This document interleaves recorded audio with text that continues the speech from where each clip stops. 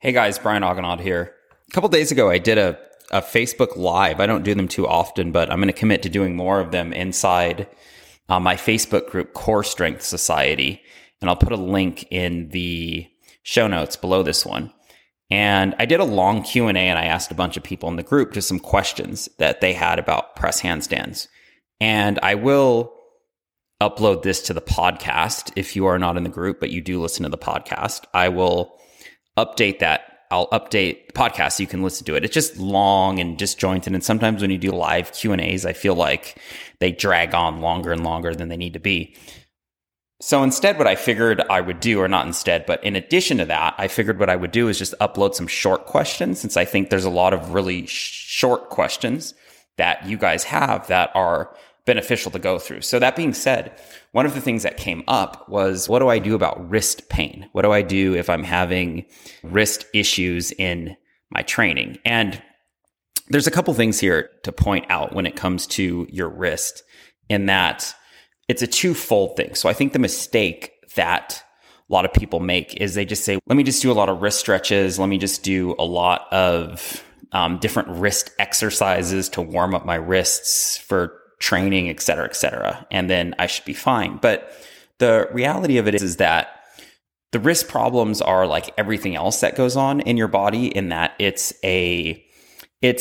not the problem itself, but it's a symptom of a bigger problem. So what I want to do is address that first. And so when you're having wrist pain, one of the main issues of that, and I see this with clients a lot, is it boils down to forearm strength. And a lot of you guys listening are yoga practitioners. And so it's not like you really go out of your way to train your forearms. But in general, one of my principles for the body is that our core, our TVA supports our larger muscles, support our smaller muscles, and our smaller muscles support our bones and our joints. And so the forearm muscles play a huge role in supporting the wrists. And so actually, if you lack wrist mobility as well, what's happened is that your body has physically learned to adapt the mobility of your wrist, because the muscles around the wrist can't support it when the further you extend or the further you flex your wrist, right? So the forearm muscles have to get exponentially stronger in order to support that. And so if you do have a lot of wrist training, it's like anything else though too, right? Which is, if you just go out and if you're training for a marathon and you just go out and you run 20, 30 miles without training, which is, nearly impossible, but if you've got a strong mindset, you can brave through it. Your joints are going to be in pain. Your ankle joints are going to be in pain.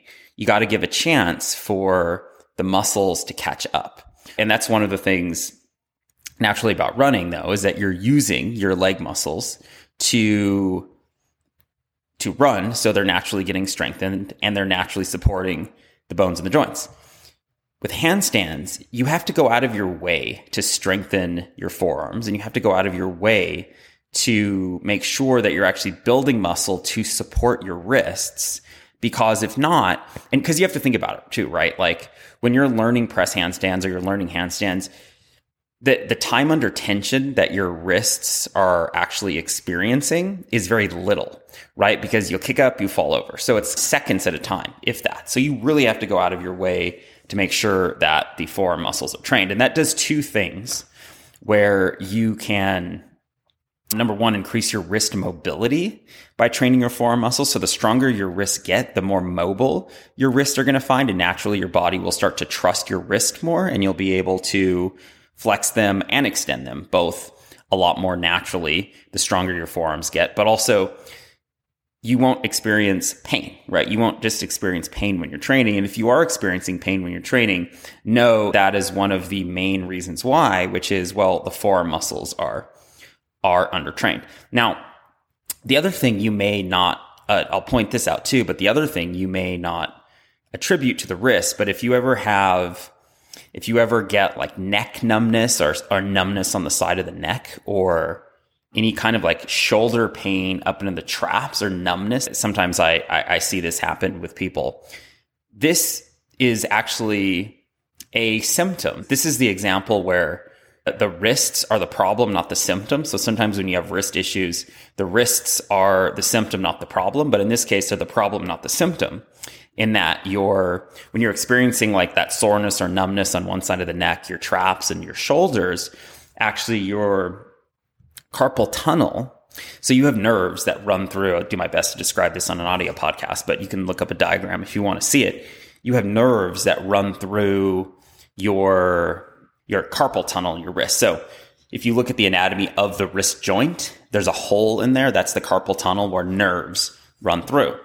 And if you experience that numbness, like in your shoulder or in your neck, on the side of your neck, especially, you're putting an excess amount of pressure on the nerves. So literally, if there's no muscular engagement around the wrists, your wrist joint, as you put pressure on it, whether that's handstands, planks, arm balances, anything that you're doing, it actually starts to, the bone itself, the tunnel starts to put pressure on the nerves. It squeezes the nerve and you get like a sciatic nerve-like reaction in your shoulder and in your neck, right? In the upper body. So very similar to what happens in the lower body, but this just happens with the carpal tunnel in the wrist. So a lot of those things, though, long story short, a lot of those things can be alleviated by actually just going out of your way to strengthen your forearms. Now, there's a whole lot of stuff you can do, but very basically, if you haven't trained your forearms, you can go and you can buy like a forearm roller, which is very beneficial. You can just pick one up on Amazon. You hook a little weight to the bar and you just roll the bar with your hands. And that goes a long way in helping to strengthen your forearms. That's one quick thing you can do to start to alleviate that. That will allow you to not only experience less pain when you're training for your handstands, but also gain more wrist mobility so that it's a lot easier to get your hands flat on the floor. So if you're anyone like me, when I first started working on handstands and press handstands, one of my difficulties was I had a hard time getting the heels of my hands flat on the ground.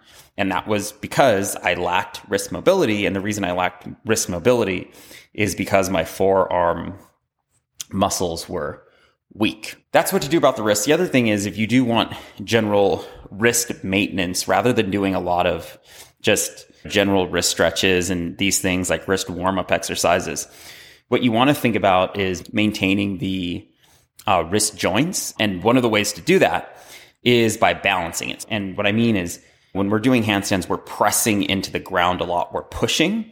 So what we want to spend ideally is an equal amount of time decompressing the wrist. So my general thing with clients is that for every minute that you spend, again, this is like time under tension, for every minute you spend approximately on your hands, like practicing on your hands or putting pressure into the floor, you should counter that by spending a minute hanging from some kind of a bar to balance out the compressing with the decompressing, which is the compressing is pushing into the ground, the decompressing is hanging from a bar. And that's just a very good thing for general wrist health. Now, sometimes I like to do a high volume of training, and it's also very beneficial, especially if you're newer.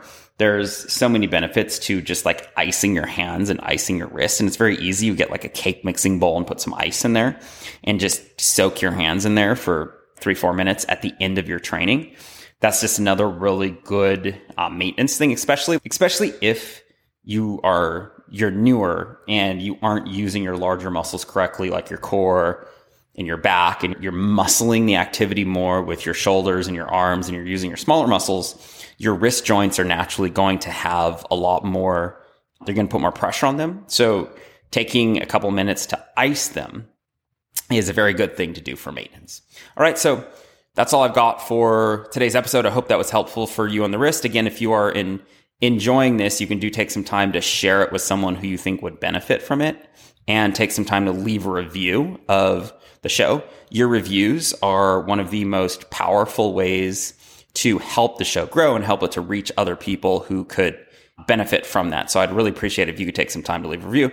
And then if you want more updates in the Facebook group Core Strength Society, I will add a link to the show notes. You can join that there. I am curating the group though to make it as